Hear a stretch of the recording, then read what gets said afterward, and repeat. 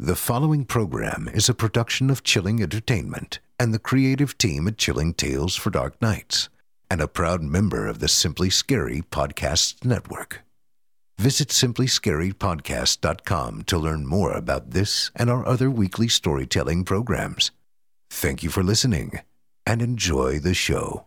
Angie's List is now Angie, and we've heard a lot of theories about why. I thought it was an eco move. Fewer words, less paper. No, it was so you could say it faster. No, it's to be more iconic. Must be a tech thing. But those aren't quite right. It's because now you can compare upfront prices, book a service instantly, and even get your project handled from start to finish. Sounds easy. It is, and it makes us so much more than just a list. Get started at Angie.com. That's ANGI, or download the app today. Angie has made it easier than ever to connect with skilled professionals to get all your jobs projects done well. If you own a home, you know how much work it can take, whether it's everyday maintenance and repairs or making dream projects a reality. It can be hard just to know where to start, but now all you need to do is Angie that and find a skilled local pro who will deliver the quality and expertise you need. Angie has over 20 years of home service experience, and they've combined it with new tools to simplify the whole process. Bring them your project online or with the Angie app, answer a few questions, and Angie can handle the rest from start to finish, or help you compare quotes from multiple pros and connect instantly, which means you can take care of just about any home project in just a few taps. Because when it comes to getting the most out of your home, you can do this when you Angie that. Download the free Angie mobile app today or visit Angie.com. That's ANGI.com.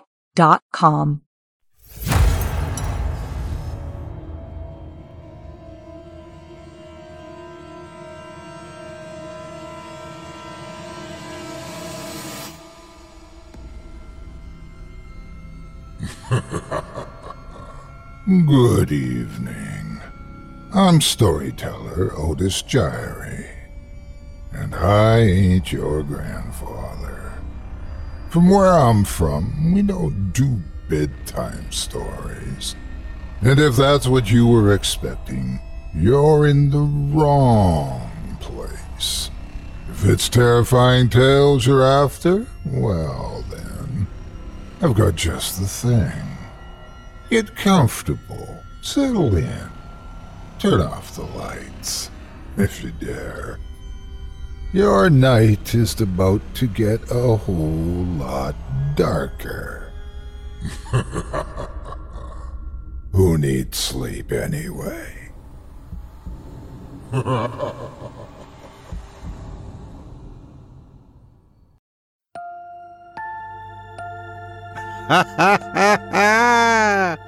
Good evening. You're listening to Scary Stories Told in the Dark. Welcome, dear listeners, to Season 14, Episode 8. I'm your host, Otis Gyrie, and in this episode, I'll be performing 4 tales to terrify you, courtesy of authors Kyle Harrison, Dale Thompson, Micah Edwards, and Finn McCool. Tonight, we'll hear stories of terrifying terrain, eerie expeditions, invasive insects, and calculated curses. You're listening to the standard edition of tonight's program, which contains the first 2 spine-tingling stories. If you'd like to show your support and enjoy an extended version of this and other episodes with twice the terror, visit simplyscarypodcast.com and click Patrons in the upper menu to sign up today. Thank you for your support. Now, it's time to take a walk together down the moonlit trail, so lock your doors, turn your lights down low, and settle in. The show's about to begin.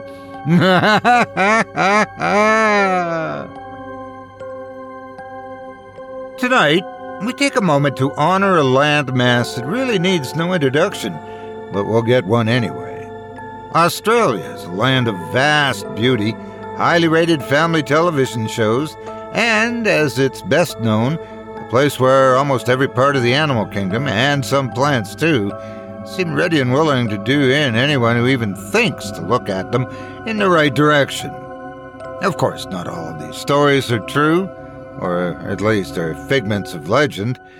We begin tonight with the story of a couple who've had a rough time as of late, dealing with health issues that no one should ever have to face. But as Kyle Harrison's about to share, some things can be tougher than others to deal with than a mere medical problem. Without further ado, I present to you The Walkabout.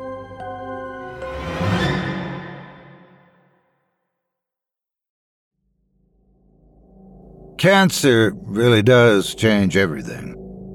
For me and my wife, Laura, it entered our lives in the spring of 2018, a fainting spell that led to a rush to the emergency room, which in turn revealed a diagnosis. Stage 1 of the brain, a metastasized growth that would eventually destroy her. Doctors gave her hope, of course. Treatment could slow down the disease and give her a few more years, they said. We started chemo a few weeks after that, every Monday and Thursday. I made sure I was there to support her in every step of the way. There's no reason you should have to face this alone, I told her. For the first few months, we stayed positive. The different rounds of chemo seemed to be working. But then June, when we went to her oncologist, we were hit with an update we didn't expect. The cancer was spreading. We'll increase the radiation, of course, you can still fight this. I remember the physician saying. Don't, my wife said with a shaky voice. Don't you dare give me false hope. Can you give us a moment, I asked as I touched her hand and gently squeezed it. I'm sorry, Brandon. I don't think I can do this again, she said once we were alone. I can't give up. I don't want to lose you, I told her. She fought back more tears. Haven't you already?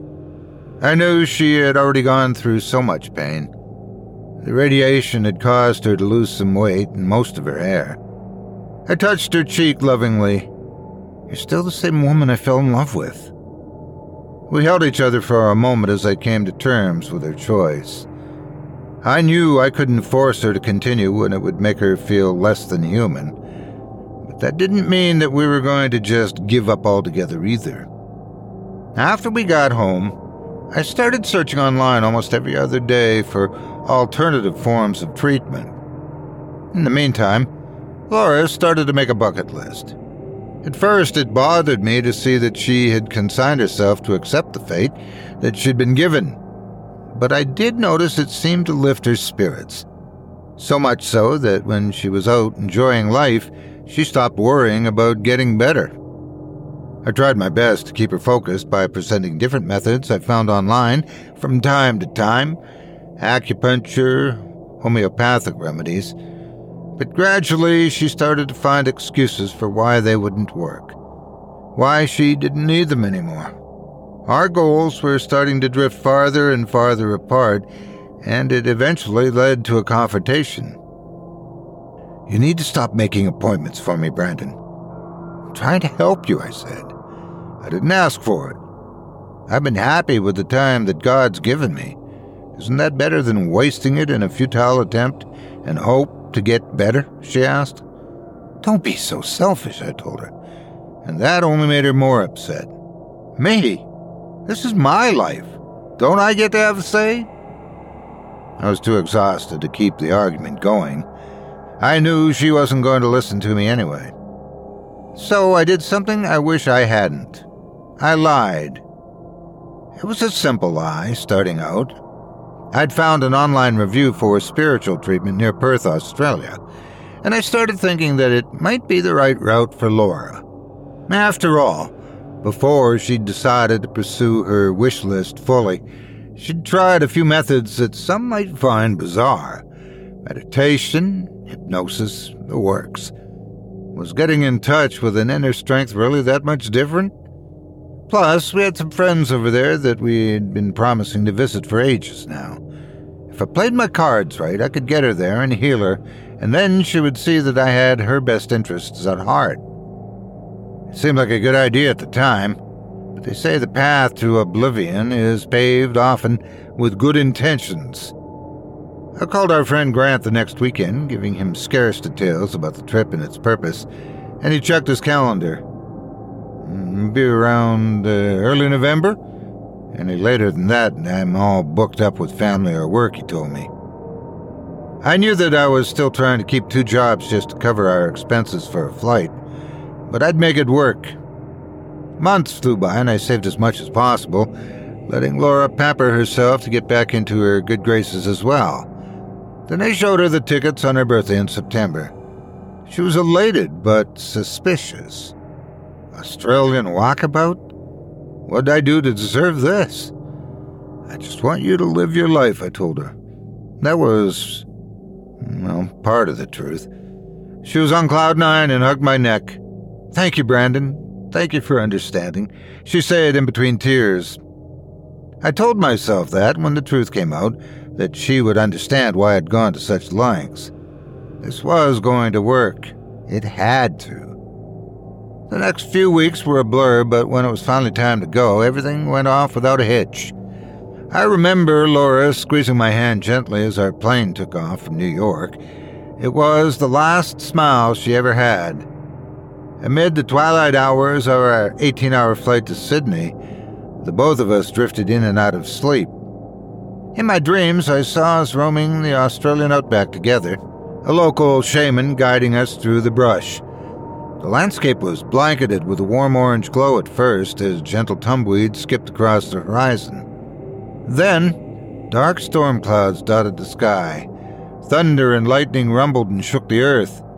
I could feel there was intense power in the air. Everything around us suddenly seemed electric and distant. "It's coming," Laura whispered to me, her soft voice an echo amid the reverberations of the impending downpour. Suddenly the clouds opened with rainfall. Dark streams of water fell rapidly and crashed into the soil. The ground began to sink and shimmer, inverting its natural solidity until, at last, we started to sink. I saw Laura scream out, "The shaman!" The shaman was still watching, not offering any aid, almost as if it were futile even to do so. His eyes glowed from the fires of destruction as the clouds, the storm clouds behind us, started to form a distinct shape. Some beastly apparition was coming for us, to swallow us whole. At last, the sands covered us both as the storm made a noise like that of a ferocious creature, and I was forced out of the dream, jolting to full attention as I peered out the window. There was nothing to see except my own reflection in the shadows, but the dream felt so real, so vivid. I could describe every detail. Must be my nerves, I thought as I unbuckled and shuffled to the back of the plane. As I waited to use the loo, I checked our online itinerary to see how much farther we had. 7 hours and 13 minutes, the readout said as the plane shook again from turbulence. Every little bump reminded me why I hated to fly. The door to the cramped toilet seat opened, and the man with a scar down the right side of his cheek stepped out, nearly colliding me, due to another rattle of the aircraft. As he regained his footing and apologized, our eyes met, and I realized he had a faint resemblance to the shaman from my dream. He grabbed a magazine from the aisle and returned to his seat as I puzzled over what I was sure had to be an odd coincidence. Inside the toilet, I washed my face and peered down at my own reflection, trying to calm my nerves. But there was nothing that looked back at me. It made me feel so anxious. What sort of black magic was this? I turned to unlock the door, and then my whole world turned upside down. I fell backward as the plane shook louder than ever before. My head smashed into the mirror, splintering the glass in a million different directions.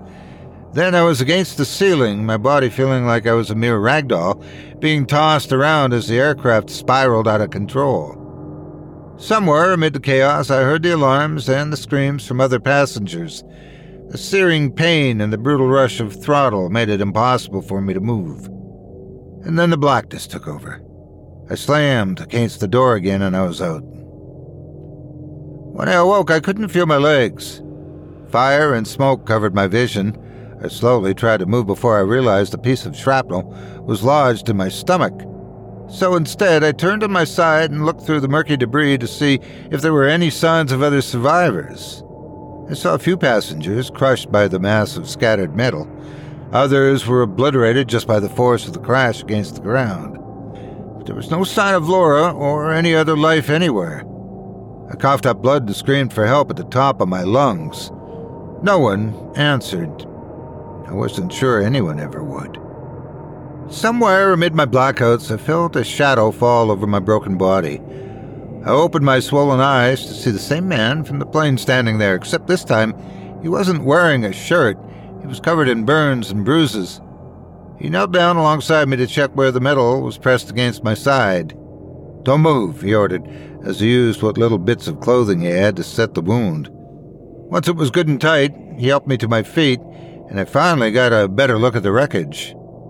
I saw about a dozen or so passengers huddling near a massive pile of scrap and trying to stay warm as night crept over the outback. I still didn't see Laura anywhere, and my anxiety only increased as I turned to my rescuer and asked, "Have you seen my wife? Please, I need to find her." I pulled out my phone to give him a picture, only to find that my phone had been completely destroyed by the crash. "I'm sorry. This is all we found so far, but the upper half of the plane may have crashed farther into the brush," he told me. I nodded, looking down at my phone, and then tossing it into the bonfire as well. "I'll never forgive myself if something happened to her," I told him as we joined the others. "You would be surprised what a person is willing to forgive," he said. Angie has made it easier than ever to connect with skilled professionals to get all your jobs projects done well. If you own a home, you know how much work it can take, whether it's everyday maintenance and repairs or making dream projects a reality. It can be hard just to know where to start, but now all you need to do is Angie that and find a skilled local pro who will deliver the quality and expertise you need. Angie has over 20 years of home service experience, and they've combined it with new tools to simplify the whole process. Bring them your project online or with the Angie app, answer a few questions, and Angie can handle the rest from start to finish or help you compare quotes from multiple pros and connect instantly, which means you can take care of just about any home project in just a few taps. Because when it comes to getting the most out of your home, you can do this when you Angie that. Download the free Angie mobile app today or visit Angie.com. That's ANGI.com. The Angie's List you know and trust is now Angie, and we're so much more than just a list. We still connect you with top local pros and show you ratings and reviews, but now we also let you compare upfront prices on hundreds of projects and book a service instantly. We can even handle the rest of your project from start to finish. So remember, Angie's List is now Angie, and we're here to get your job done right. Get started at Angie.com. That's ANGI, or download the app today. I watched the embers for a moment longer and then offered my hand in thanks for his help. "Brandon Ferris, thank you." He accepted it and told me his name was Jera Magnuson. "Where are you from?" I asked, noting the peculiarity of his name. "Melbourne. I was on my way home. Guess I had a hiccup," he commented dryly, and then asked me why I was here.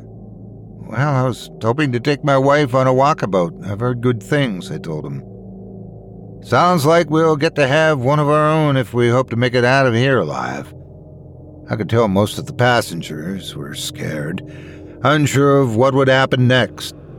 I too was, if I'm being honest. But I was determined to find Laura. A few of the men agreed to stand guard as darkness overtook us.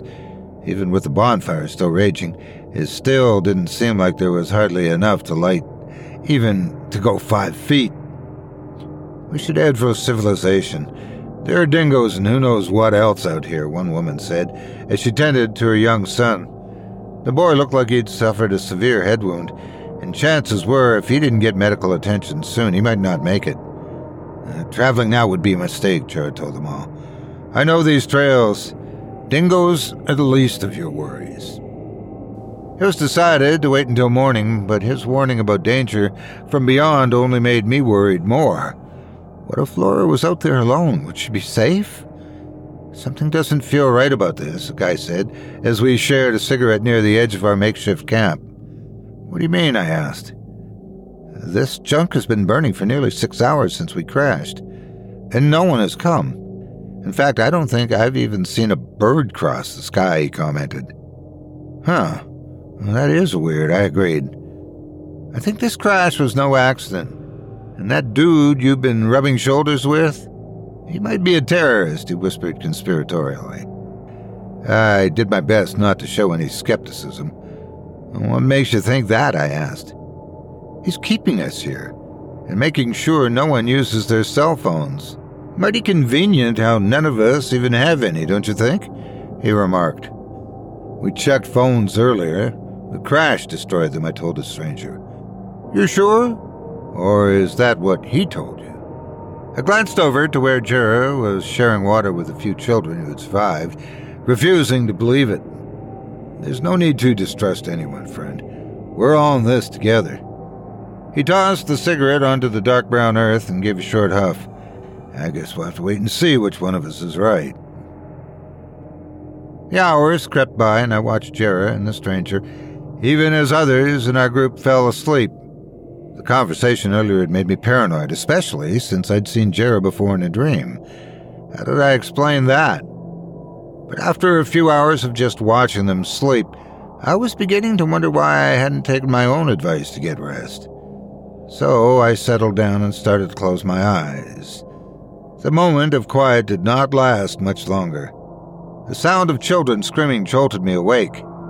It covered the entire outback. My eyes darted to where Jera and the stranger had been resting, only to find that they were gone.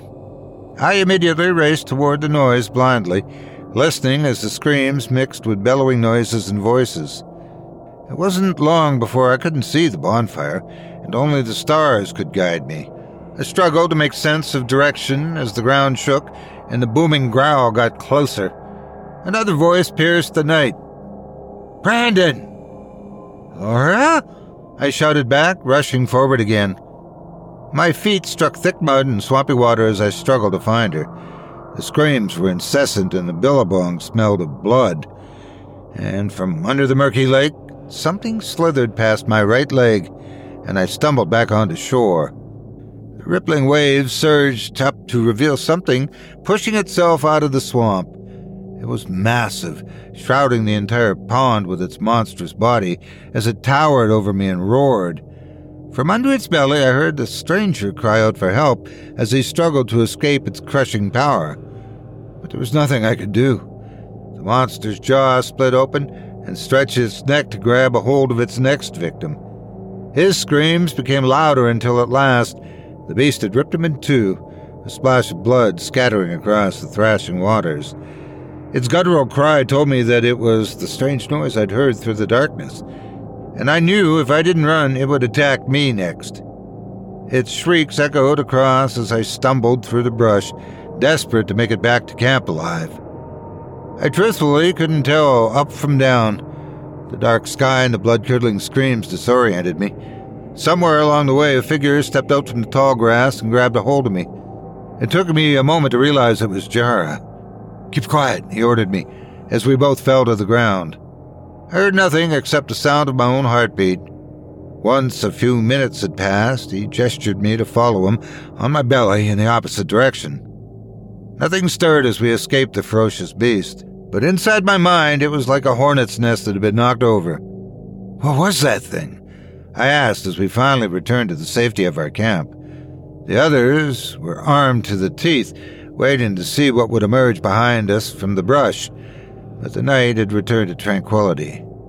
Bunyip, Jera responded as he caught his breath and moved to the fire to get warmth.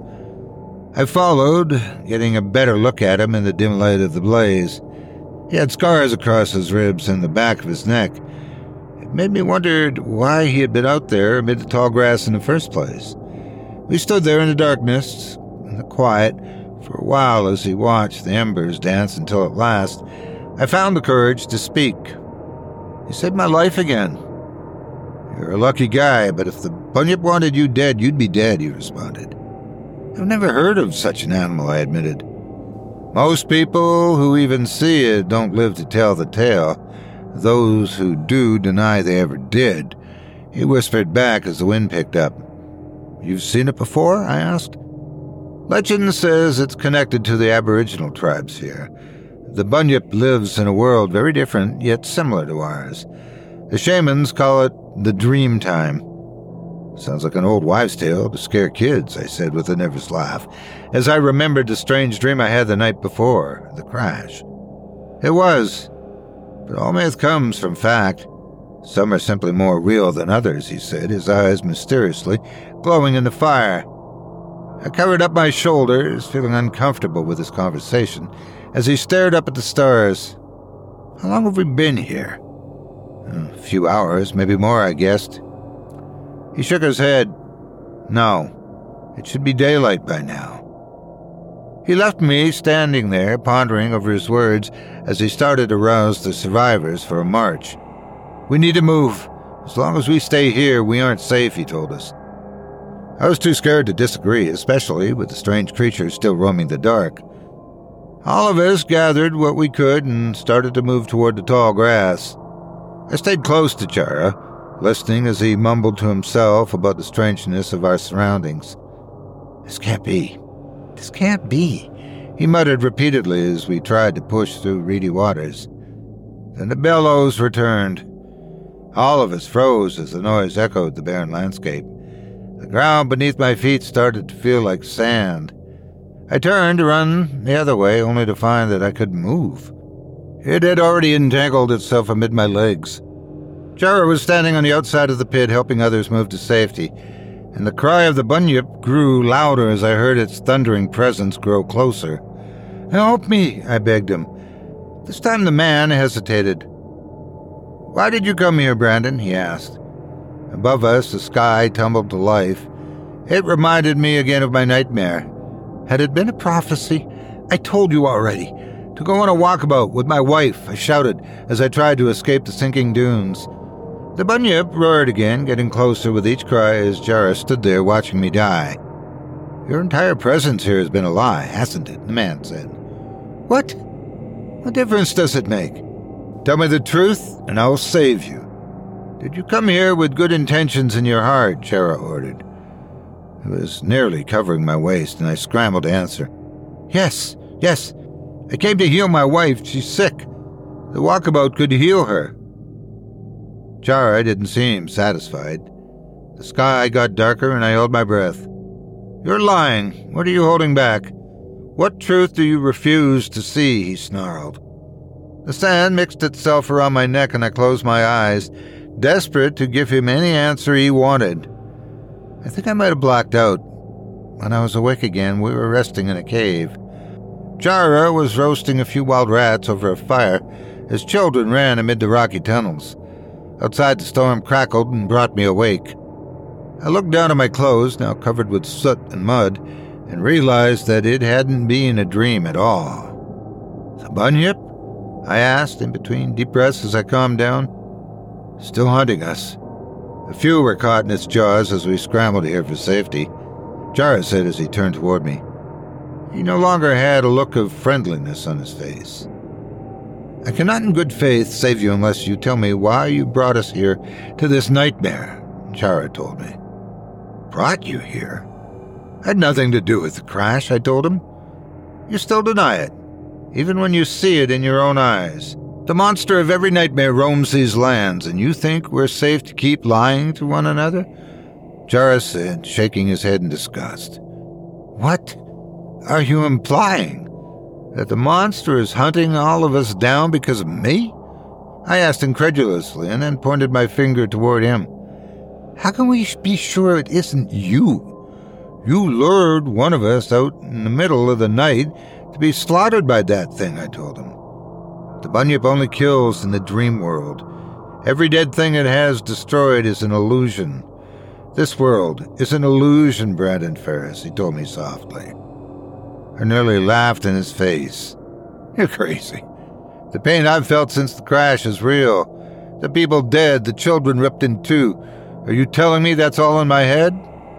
Yes and no. The dream world isn't as real as you want it to be, but I do not know why it's making us suffer. What it is trying to show you, wish I did so that we could all be free, Chara whispered.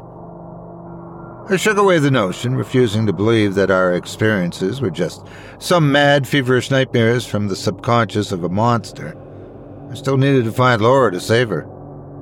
Brandon, if you can't come to terms with what you've done, with what you are doing, I can't let you stay here. We're all in danger the longer you ignore what the Dreamtime is trying to tell you, Jara said as he reached for a long spear he'd crafted from a bamboo. You can't be serious.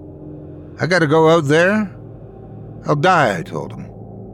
Or you confront your dreams you refuse to let die, Jara said, waving the makeshift weapon toward my face. I raised my hands defensively and started to leave the cave, frustrated that he was acting so irrationally. But I didn't need his help. I came here alone with one mission, to save my wife. I didn't need anyone to finish that goal. I think I walked for a good hour across the barren terrain of the outback. I can't rightly tell you where I was or where I was going. Each area looked the same to me. Without someone to guide me, it felt hopeless to keep going. This was not the spiritual walkabout I'd hoped for. Instead, I was simply meandering through the wilderness. As I came toward a river, I let exhaustion overcome me and rested on the bank. The churning waters were soothing. They reminded me of the gentle hum of the jet engine. As I stared at the water, I looked down to peer at my own reflection, but I saw nothing. It reminded me of the experience on the plane, that fractured mirror I'd shattered and destroyed. Why hadn't I seen anything there either? What did it mean? Suddenly the ground shook with the roar of the bunyip. The creature was almost on top of me. Somehow I found the strength to get back to my feet, trying to determine where it was coming from. Then I heard a voice over the top of the noise. Laura. She was calling to me. I followed it down the river, trying to escape the bellowing creature. I'm here, I told her. But instead of finding my wife, I saw the monstrous bunyip begin to rise from the swarthy waters. Its jaws widened with a splitting gape, rows of jagged teeth preparing to swallow me whole as it screamed louder. And from somewhere beyond it, Laura was desperately calling to me. You have to wake up, Brandon. You have to let me go. The bunyip was now towering 12 feet in the air, its body covering any hope of escape. Let you go? How can you say that? I asked her back. Because I love you. Because even though my life is ending, it doesn't mean yours has to as well. Her voice echoed across the outback. The tail of the bunyip smashed down the grass, and the creature had me surrounded. It would only take one bite to rip me in two. No, this is supposed to be our dream. I love you, Laura. I can't lose you, I yelled back. Brandon, you have to wake up, she shouted back desperately. The bunyip had me in its grasp. Only the endless pit of its stomach was left to be seen. I felt every claw sear into my flesh, every bone in my body break. I felt its teeth rip into me and shred apart my spine.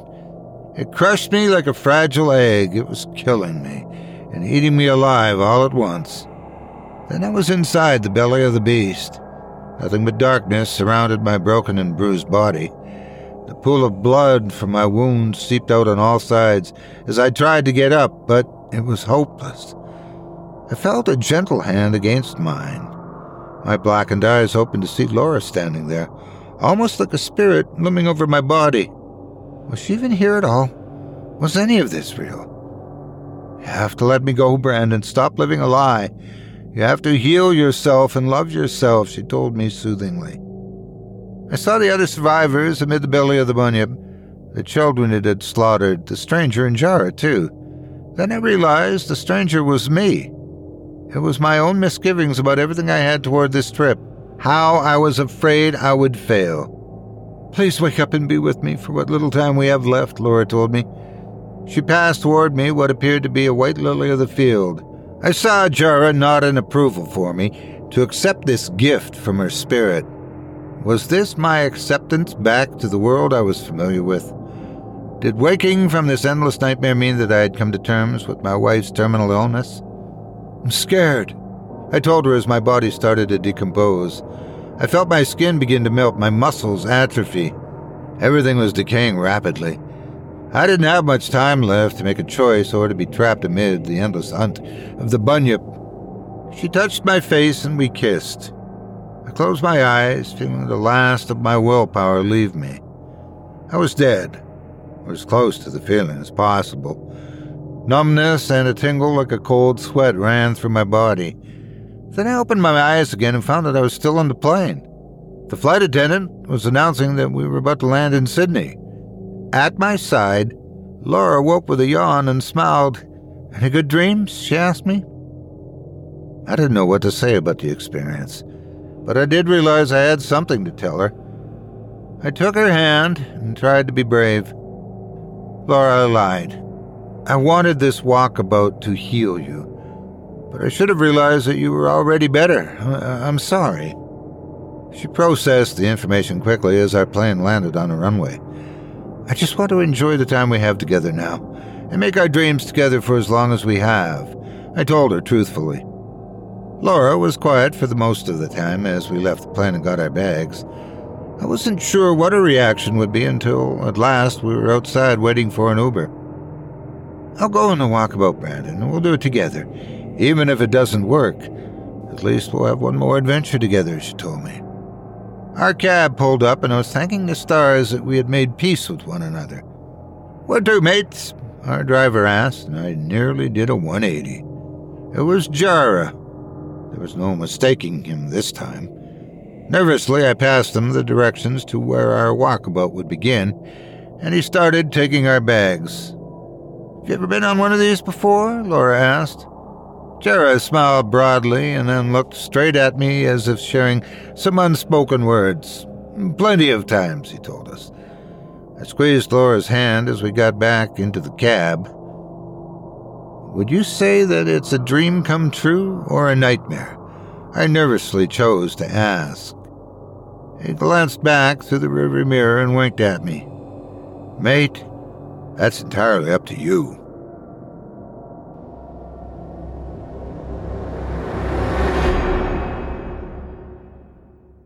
Angie's List is now Angie, and we've heard a lot of theories about why. I thought it was an eco move. Fewer words, less paper. No, it was so you could say it faster. No, it's to be more iconic. Must be a tech thing. But those aren't quite right. It's because now you can compare upfront prices, book a service instantly, and even get your project handled from start to finish. Sounds easy. It is, and it makes us so much more than just a list. Get started at Angie.com. That's ANGI, or download the app today.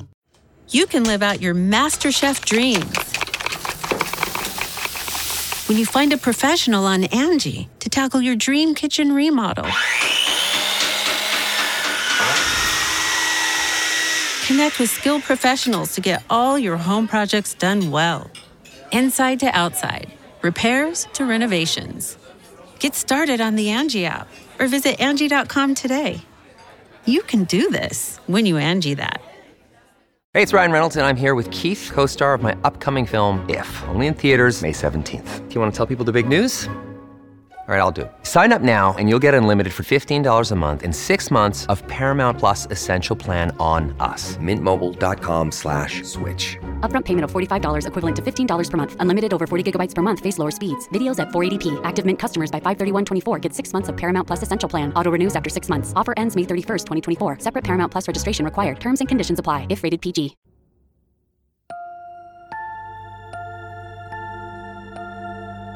Well, I hope you enjoyed The Walkabout by Kyle Harrison, as performed by yours truly.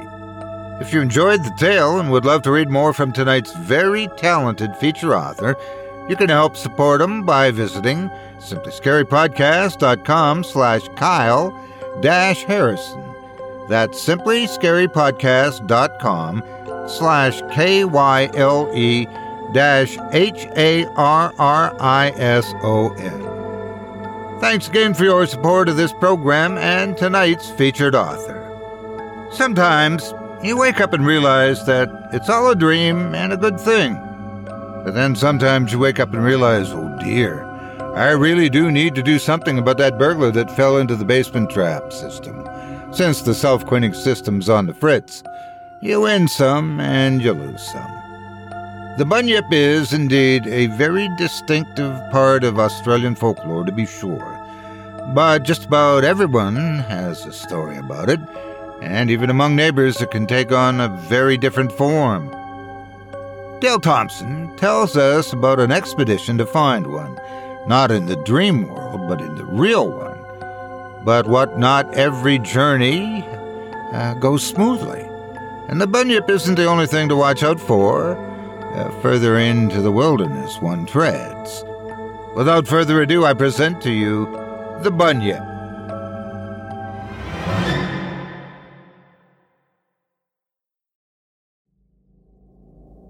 Conclusions are seldom facts and hardly ever stopping points. Once a fact is established, there'll be many who will attempt to unseat the newfound truth, especially if it threatens their own personal beliefs and convictions. Some take a cosmological approach, and some make metaphysical claims. Regardless, it doesn't matter what your truth is, it may not be someone else's truth. The settling of arguments and disputes always needs a mediator, an arbitrator, or a judge. This sort of thing usually ends up as an arbitrary choice made after deliberations, after evidence is presented for and against such discussions. Arguing and debating are primitive ways of finding solutions because some people simply enjoy the critical attention, the contention, and most of all, the controversy. I found myself with my new bride on a post-honeymoon adventure in New South Wales, Australia. I enjoy anthropomorphism in that I believe there are many species related to human beings that we've not discovered. My wife and I both suffer from this rarity of conditions, which I chance to say maybe is not a condition or sickness, but rather a fun hobby. An example would be we're both sensitive to sounds. We both hear at times voices in the wind. We hear songs when the bath is being poured, and even singing when the tea kettle whistles. We say it's angels communicating on a frequency that we're unable to decipher with any clarity. You might be wondering what we're doing down under in Australia. Well, Oceania, as the continent's called, is a place of wonder. Some explored, some of it abandoned. My wife Doris and I, AJ they call me, short for Andrew James, read about this mythical creature called a bunyip. Needless to say, little's known because there's no footage of such a creature, but eyewitness reports are in abundance. This is another one of those elusive creatures or cryptid beasts that folklore and legends keep alive. Both of us had always wanted to visit Australia, and this gave us a reason to do so. This bunyip had recently been sighted on the banks of the Murrumbidgee River in a town called Darlington Point. This bunyip had been described as many things. Some called it bovine because apparently it had been seen grazing. Some have sworn they saw it and it was furry. Others stated it had scales. Supposedly, the Aboriginal tribes have witnessed this creature killing a man with its tusk and eating it, making it a man-eater. We learned that another name for the bunyip was devil or evil spirit. We were up for the challenge. We spent our first day in Darlington Point, which for us was a throwback to a different era. Where we'd traveled from, there was always the hustle and bustle of life, and hardly any time could be found for a simple stop and smell the flowers moment. We did the usual touristy things and bought a couple of gifts to take back with us, and then we prepared for our hike into the outback. If anything, we were going to get to the bottom of this sighting and bring about a conclusion, addressing all the facts and speculations. We packed for a 3-day outback excursion, and the day after we arrived, we were trekking out. If we'd come to locate the koala bears, we could have already returned home because there are plenty of those furry little creatures hanging out in trees. My wife made the remark that she would love to smuggle one back with us, but I countered with, yeah, the Doberman would love to play with that little fella. We walked until it was necessary to make camp. We wanted to stay near the river, figuring that would give us the best opportunity to catch sight of the bunyip if it came out to drink or feed.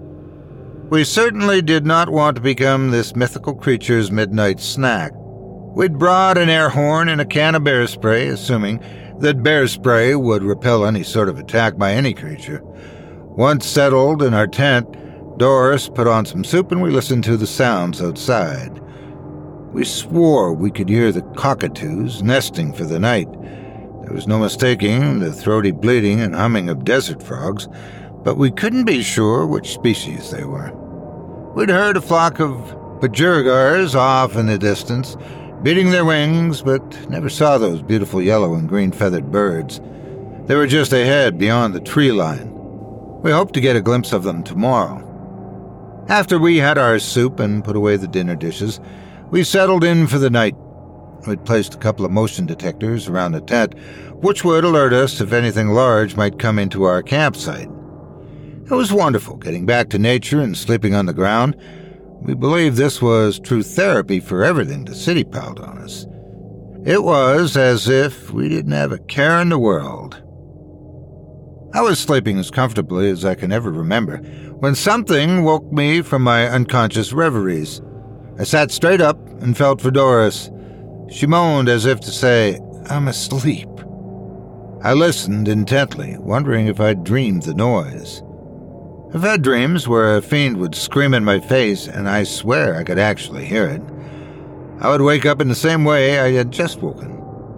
My heart rate was up and I'd sweated through my t-shirt terribly.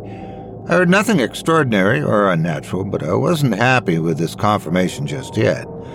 I convinced myself I needed to unzip the tent and at least shine a lantern around. I suppose it was better to be safe than sorry. I attempted to cross over Doris's legs without waking her, and did so, but the zip made a grinding shriek, and she stirred, but never fully awoke. I extended the lantern outside the tent first and poked my head out. While wavering the light back and forth, I could see the moonlight reflecting off the river, and everything appeared to be normal in the cosmos. I assumed whatever I heard was not the eschatological end of things, so I retreated and put the zipper back. I'd just fallen asleep again when I was once again abruptly shaken from my sleep, but this time it was an ungodly howl of a creature. It had to be man-sized to make such an alarming sound. Doris even sat up, rubbing her eyes. "Was that your stomach?" I thought surely she was kidding, so I didn't dignify that with an answer. This time I had to strip away all of the facile assumptions I had made earlier, because this was a real howl from somewhere out there. I couldn't justify laying back down, so again I undid the zipper, and this time I crawled out of the tent with Doris at my heels. "Such a howl is inconceivable," I said in a mumble, more in thought than a statement.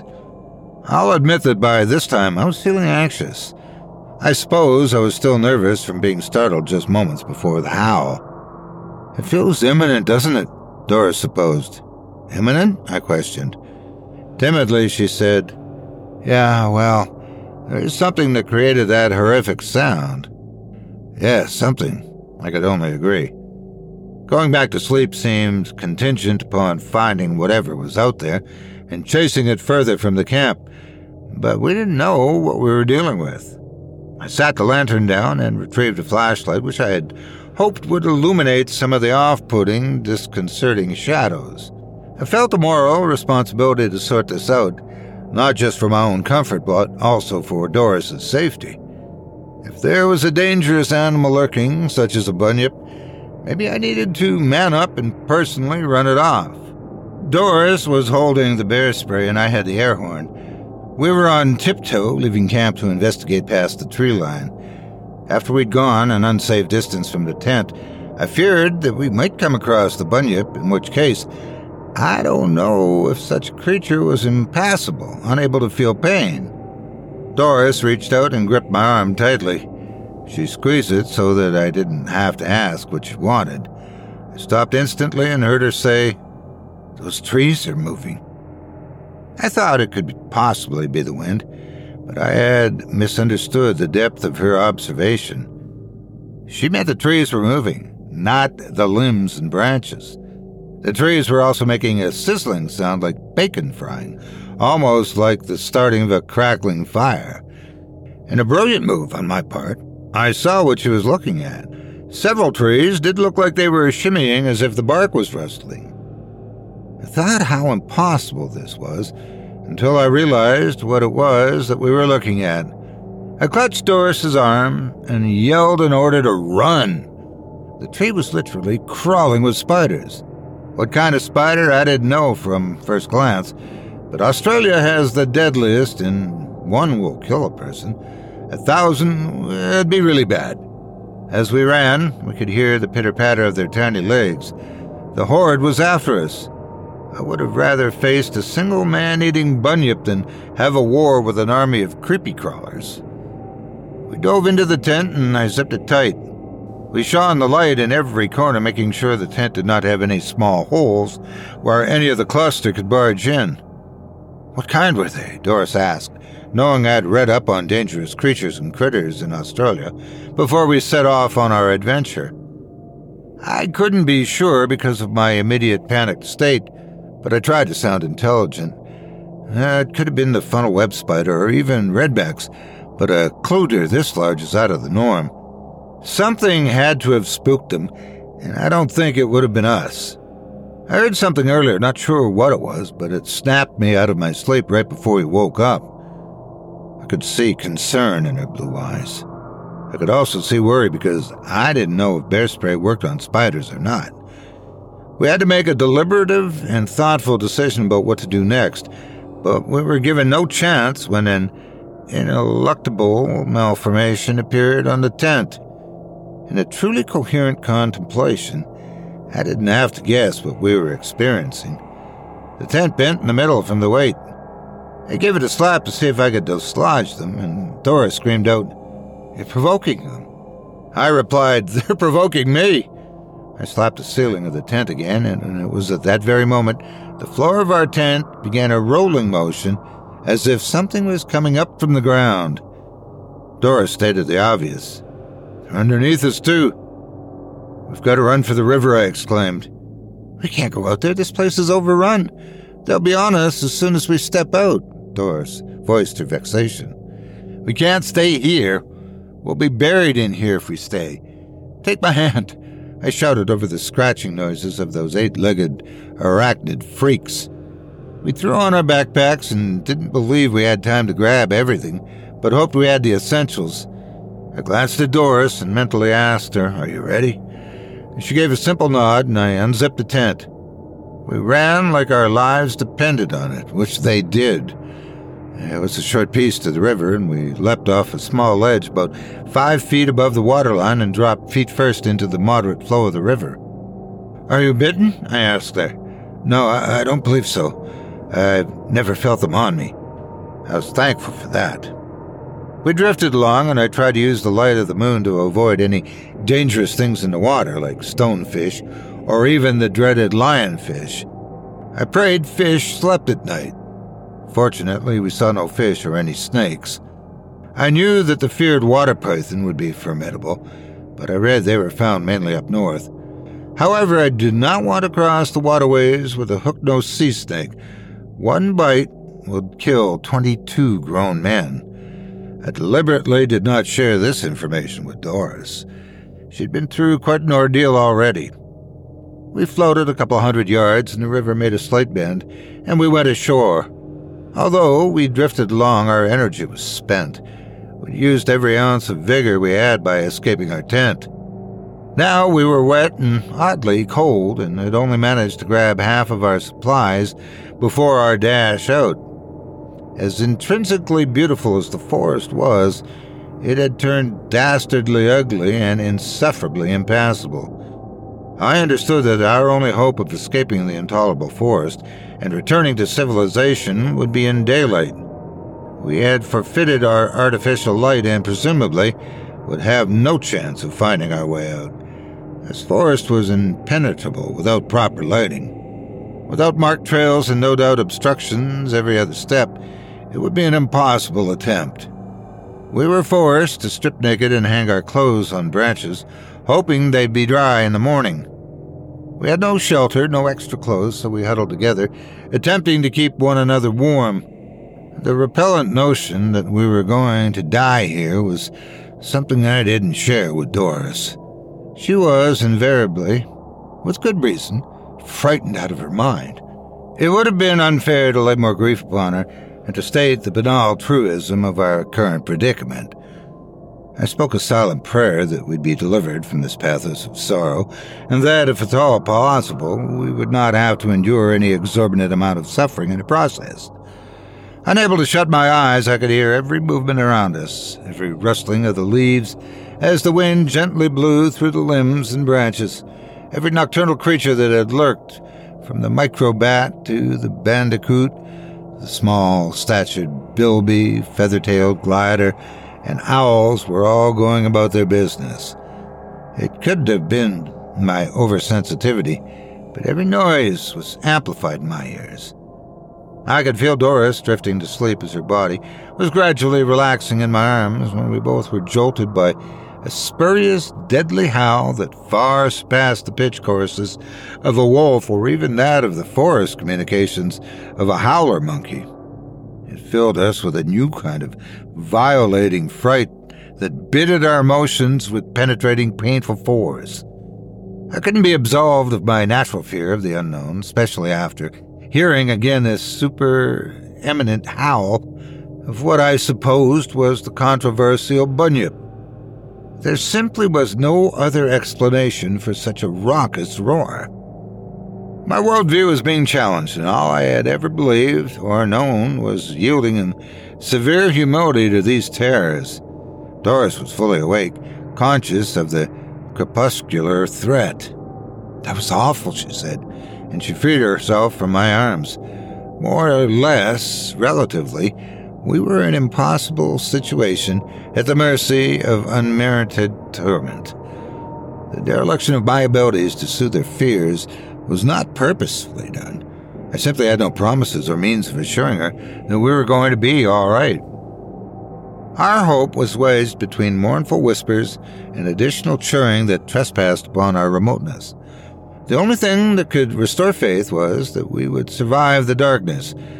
We were helplessly exposed, nestled in an unsurpassable, unwelcomed, unknown land, beyond comprehension, surrounded by the sounds of a diverse array of arboreal creatures responding to the call of darkling necrophages, whose species was irrelevant, for we had no refuge, no stronghold to fall back on. It was not as simple as retreating or withdrawing. Cowering was our best defense. Something heavy was crashing through the forest. Loud footfalls crushed the vegetation beneath, and it was running wildly, growling, snorting, sniffing as if hunting, unconcerned with the art of the surprise attack, for whatever this creature was, it was confident in its ability to force itself upon its prey without covering or camouflage. Perhaps even preponderantly, this beast only needed its full brutality to take down its next meal. My heart ached in abject terror, and I couldn't console Doris, who had both hands pressing against her mouth to restrict a cry and suppress a scream that would surely give away our position. Conversely, it was I who might have cried out first, but I managed to swallow that awful weakness and quietly pulled our clothes from the branches. They had hardly dried, but at least they weren't soaking wet. I didn't want us to be running like naked Adam and Eve when they hid from God in the Garden of Eden. I would not be happy to be found naked, dead, or alive by anyone who might have been sent to rescue or retrieve us. The creature was down by the river, some 50 or 60 yards from our position. Seeing this beastly thing caused me, even more, to recoil miserably into a shell of quivering self-scorn. I despised the way it made me feel. I loathed the figure, as it seemed to proudly stand upright on the banks of the river, its piggish nose turned upward. We were only privy to its bulky, densely opaque, dirty brown, hairy profile, silhouetted in moon rays.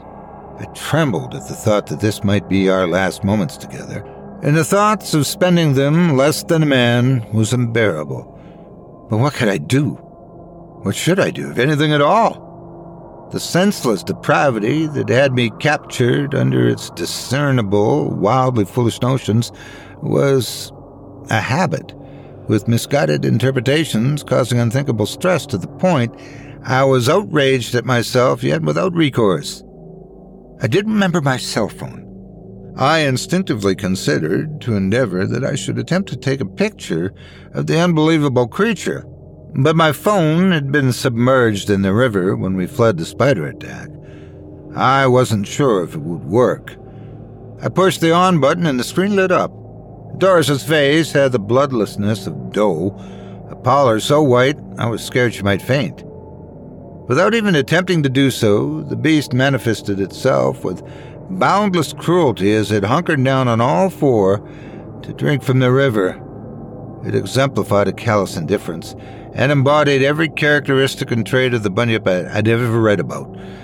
I held the phone up, but it failed to focus.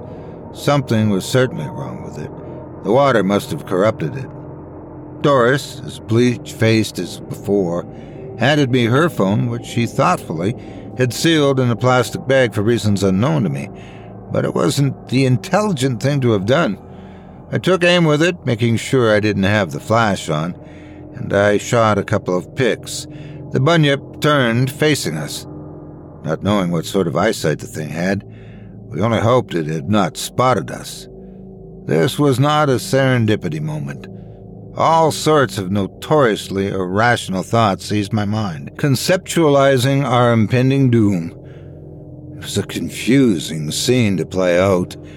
We'd managed to get felicitously and fancifully dressed, and I was able, in that process, to be fortunate enough to have videoed the two-tusked, rumpled beast, and it did not seem to have noticed us. Once dressed, we remained perfectly still. We were cold and damp, hidden in a very dark place. There was nothing we needed to express, for any expression or quiet locution would no doubt be the formula for an imminent attack. The bunyip yawned, revealing a mouthful of jagged teeth. This saber-toothed monster was either tired or, like a dog does, when trying to soothe itself, they yawned to make themselves more comfortable or to relieve stress. My own stress levels were peaked. They could not exceed my depraved vitality any more than was already present. As despairing as this uncomfortable environment was, I was actually recording the bunyip. This was gold in my hands if the wind didn't suddenly change directions. I wouldn't want the last few seconds of the once-in-a-lifetime recording to be me being murdered ruthlessly by a towering, apish beast. The bunyip turned its back to us. Strangely, it had a protruding, rippling spine that slunk down into a whip-type tail. Brusquely, it arched backward, and what came from its innermost being caused Doris and I to both shield our ears. The howling roar was as if a freight train was blowing its horn as it raced by at incredible speeds. To say we had the creeps, well, that'd be an understatement. Its call was so disturbing that lofty stratum of the air stirred ferociously, and the wind whirled around like it had been a funnel cloud, picking up loose vegetation and broken limbs and sticks and twirling them in a swirling vacuum. The rotation grew in intensity and then burst into a tiny expulsion, with debris being cast away like projectiles opposite where we were crouched. I felt something crawling on my neck, and I reluctantly brushed it off.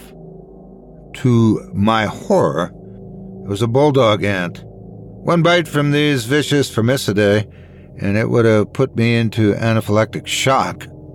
I arbitrarily raised my eyes to see thousands of them descending the tree directly over top of us, where we believed to have had sanctuary. Doris saw this as well, and her face changed to something wretched like I'd never witnessed before. In contorted horror, her face had the expression of an all-consuming horror. This was not ambiguous at all.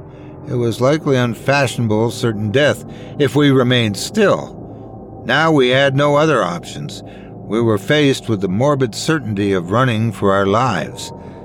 As hurried as we could move without causing a sensational disturbance, which would surely attract the attention of the bunyip, we impulsively surrendered and abandoned our post and moved as quietly and graciously as humanly possible in the opposite direction of the bunyip and the marching army of deadly ants.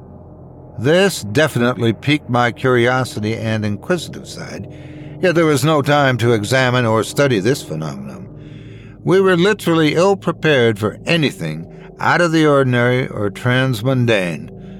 As venerably intrigued as I was with the Bunyip, I had successfully captured his image and likeness clearly on the phone's camera, if only for a brief moment.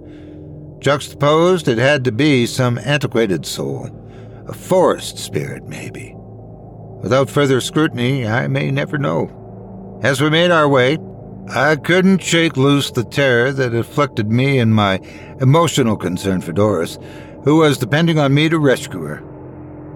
Consequently, what could I have been thinking, bringing my wife to such an outrageously dangerous place? Everywhere we'd turned, whether following a map or becoming frantically lost, we had ironically encountered things that wanted to kill us time and time again. If not spiders, it was the unrelenting Myrmecia bullfrog ants, and we still knew nothing of the Bunyip to testify to its idiosyncrasies, such as, was it nomadic? Was it primordial, or did it possess instinctual qualities? Or was it about to use critical rationalism? What was its gender? That was all undetermined, undiscovered. All I'd recorded was something that could be construed as a man in a grotesque monkey suit. I didn't record its deafening howl, and it would be impossible to accurately describe it to anyone. Agreeably, we decided to head back to our original campsite.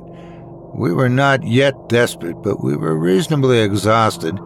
Having no sleep and hunger was beginning to kick in.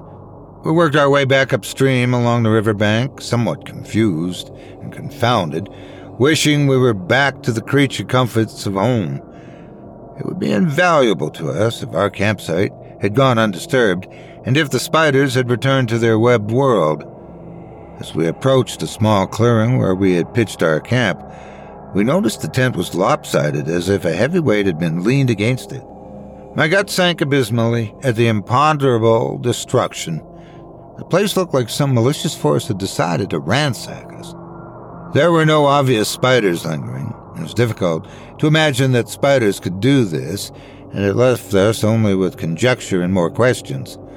Oddly, as we went through and scrutinized the mess, most of our equipment had gone untouched. Regrettably, some of our food was missing, but gratefully, much of it remained. Inside the tent, it was stale and stagnant, as if some musky animal had made its bed there overnight. We gathered our supplies. The tent was wrecked with bent poles and some considerable rips and tears, which made it useless against the elements. It wasn't our intention to spend another night here. The sun should be up soon, I thought. Then we would trek out of here. Doris was outside the tent looking for anything that had been dragged out and strewn throughout the vicinity. "AJ, come look at this," she said with some agitation in her tone. I emerged from the tent to find Doris standing over a dead wallaby. Its throat had been ripped completely out and it had been gutted. The internal organs and entrails were missing. "That could have been us," Doris grimly said. She was right. We made it out just in the nick of time. I recognized this carcass as what Australians call a black stinker. That explains the smell in the tent, but not what killed the thing. I stated as I scoured the area with a flashlight I'd left behind for anything Doris may have missed. "Have you seen our lantern?" I asked. "No, not yet," she answered, moving closer to the trees. "Stay close, don't go near the trees." It was still too dark for us to see if anything was watching us. I advised, believing that whatever dissected the poor wallaby could still be in the area. Doris moved back into the light, convinced of the cogency and validity of my argument. We were equivalently stronger together than venturing off alone. "I found the bear spray," Doris said, smiling. "That's great. We might need that," I said, just as a crackling noise nearer to us than I wanted to hear shattered my confidence, any of it that I may have gained from her find. "Quickly," I motioned. Then, taking Doris's hand, we ran behind the tent for concealment. From the other direction, the Bunyip stepped out from the foreboding shadows directly into the last moonlight of the night, and it let out another terrifying roar, which tapered into a howl but still was resounding enough we held our ears closed. I took the bear spray from Doris's hand. "What are you doing?" She sounded concerned, and I believed she had every right to be, because I had no immediate plan. "It's found us. I think it knows we're here. I'll attack it with the spray and you run. I'll be right behind you," I said. I wasn't sure if this was an act of desperation or a heroic move. Either way, the outcome was most uncertain. Already breathless and my heart pounding out of my chest, I counted down. 3, 2, 1, run!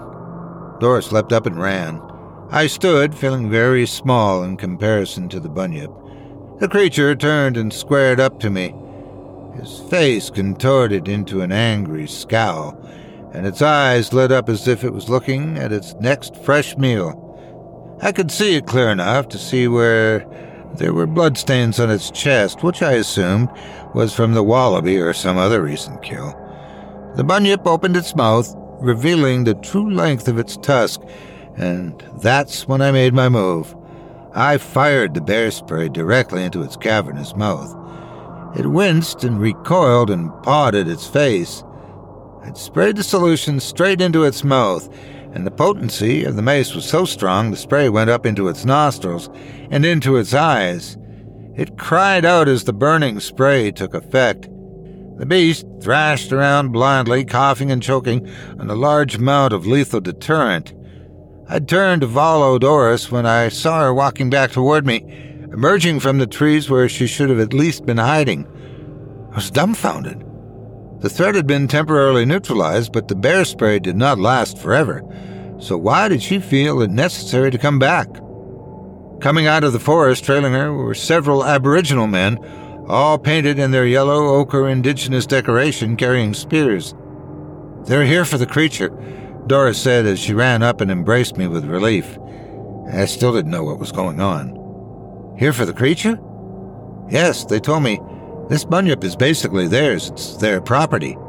I think it's like a religious or traditional thing." One of the tribesmen approached, and sternly he spoke. "I am Koa of the Kamilaroi peoples.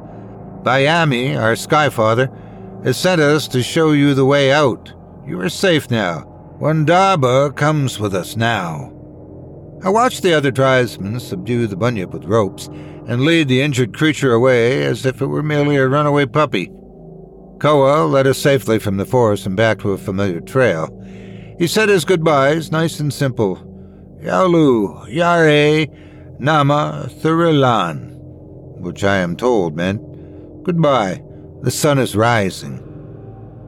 Just then we saw a chatter of budgedirigars flying across the sky just ahead of us. They were heading north following the rainfall, their bright yellow and green plumage like a splash of color to an already blue sky.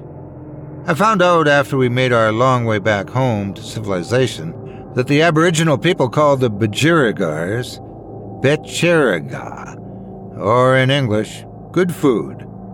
John Gould, ornithologist from the 1800s, asked a question of the birds in his day, and I quote, "Good food.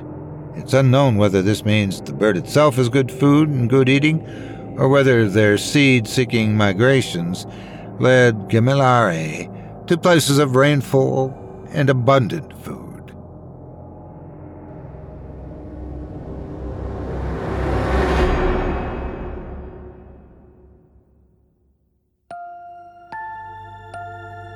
I hope you enjoyed The Bunyip by Dale Thompson, as performed by yours truly. If you enjoyed what you've heard tonight, I'd like to remind you one last time that tonight's featured author can be found by visiting simplyscarypodcast.com/Dale-Thompson. That's simplyscarypodcast.com/DALE-THOMPSON. Thanks again for your support of this program and tonight's featured author. And more than that, a thank you to all of tonight's featured authors. Now, before we go, I'd also like to take a moment to thank you personally for joining me for this episode of Scary Stories Told in the Dark. If you've enjoyed what you've heard on today's program, please take a moment to stop by our iTunes page or wherever else you listen to your favorite podcasts and leave us a 5-star review and a kind word. It makes a huge difference and would mean a lot to us. If you'd like to hear a premium extended edition of tonight's and all of our other episodes featuring Twice the Terror, visit simplyscarypodcast.com today and click the Patrons link in the menu at the top of the screen. You'll find yourself at chillingtalesfordarknights.com, where you can purchase season passes for this podcast and our other quality storytelling programs, or become a patron for as little as $5 a month and get access to our entire audio archive dating back to 2012, all of it ad-free. If you happen to use Facebook, Twitter, Instagram, or YouTube, you can follow and subscribe to Chilling Tales for Dark Nights there, where you'll get all of our latest updates and new releases and have the chance to interact with us each and every week. You can subscribe to me on YouTube as well at the Otis Gyrie channel, where you'll find releases of my series, Horror Storytime, dating back to 2014. And you can find me on Facebook, Twitter, and Instagram too. Just search for Otis Gyrie. Until next week, stay spooky and get some sleep, if you can.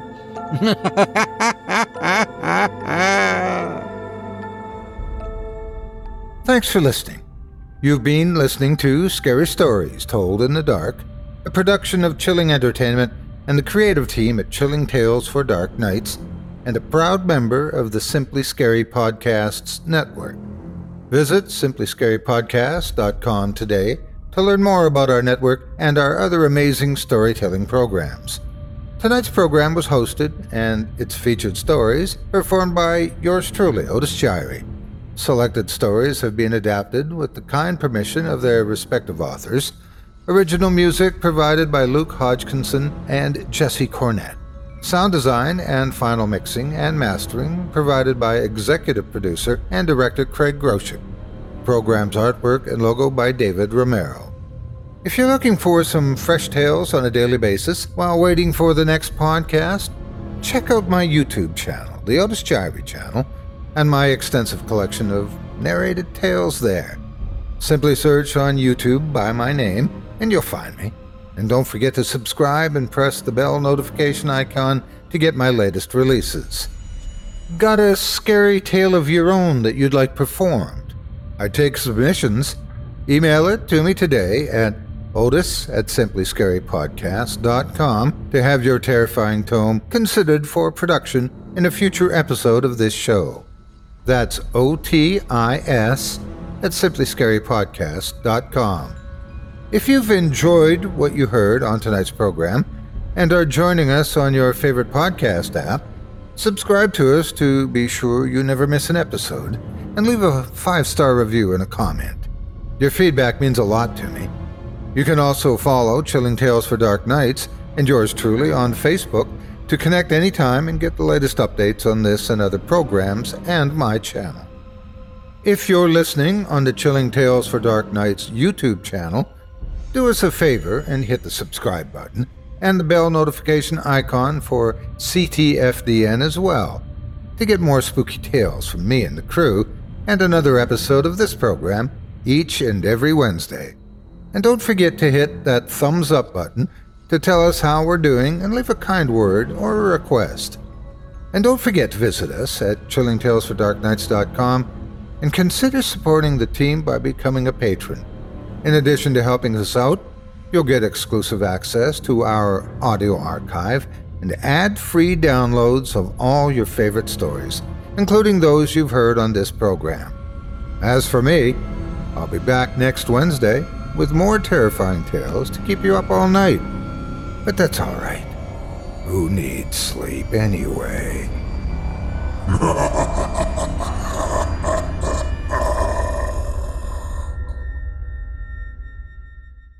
Angie has made it easier than ever to connect with skilled professionals to get all your jobs projects done well. If you own a home, you know how much work it can take, whether it's everyday maintenance and repairs or making dream projects a reality. It can be hard just to know where to start, but now all you need to do is Angie that and find a skilled local pro who will deliver the quality and expertise you need. Angie has over 20 years of home service experience, and they've combined it with new tools to simplify the whole process. Bring them your project online or with the Angie app. Answer a few questions and Angie can handle the rest from start to finish or help you compare quotes from multiple pros and connect instantly, which means you can take care of just about any home project in just a few taps. Because when it comes to getting the most out of your home, you can do this when you Angie that. Download the free Angie mobile app today or visit Angie.com. That's ANGI.com.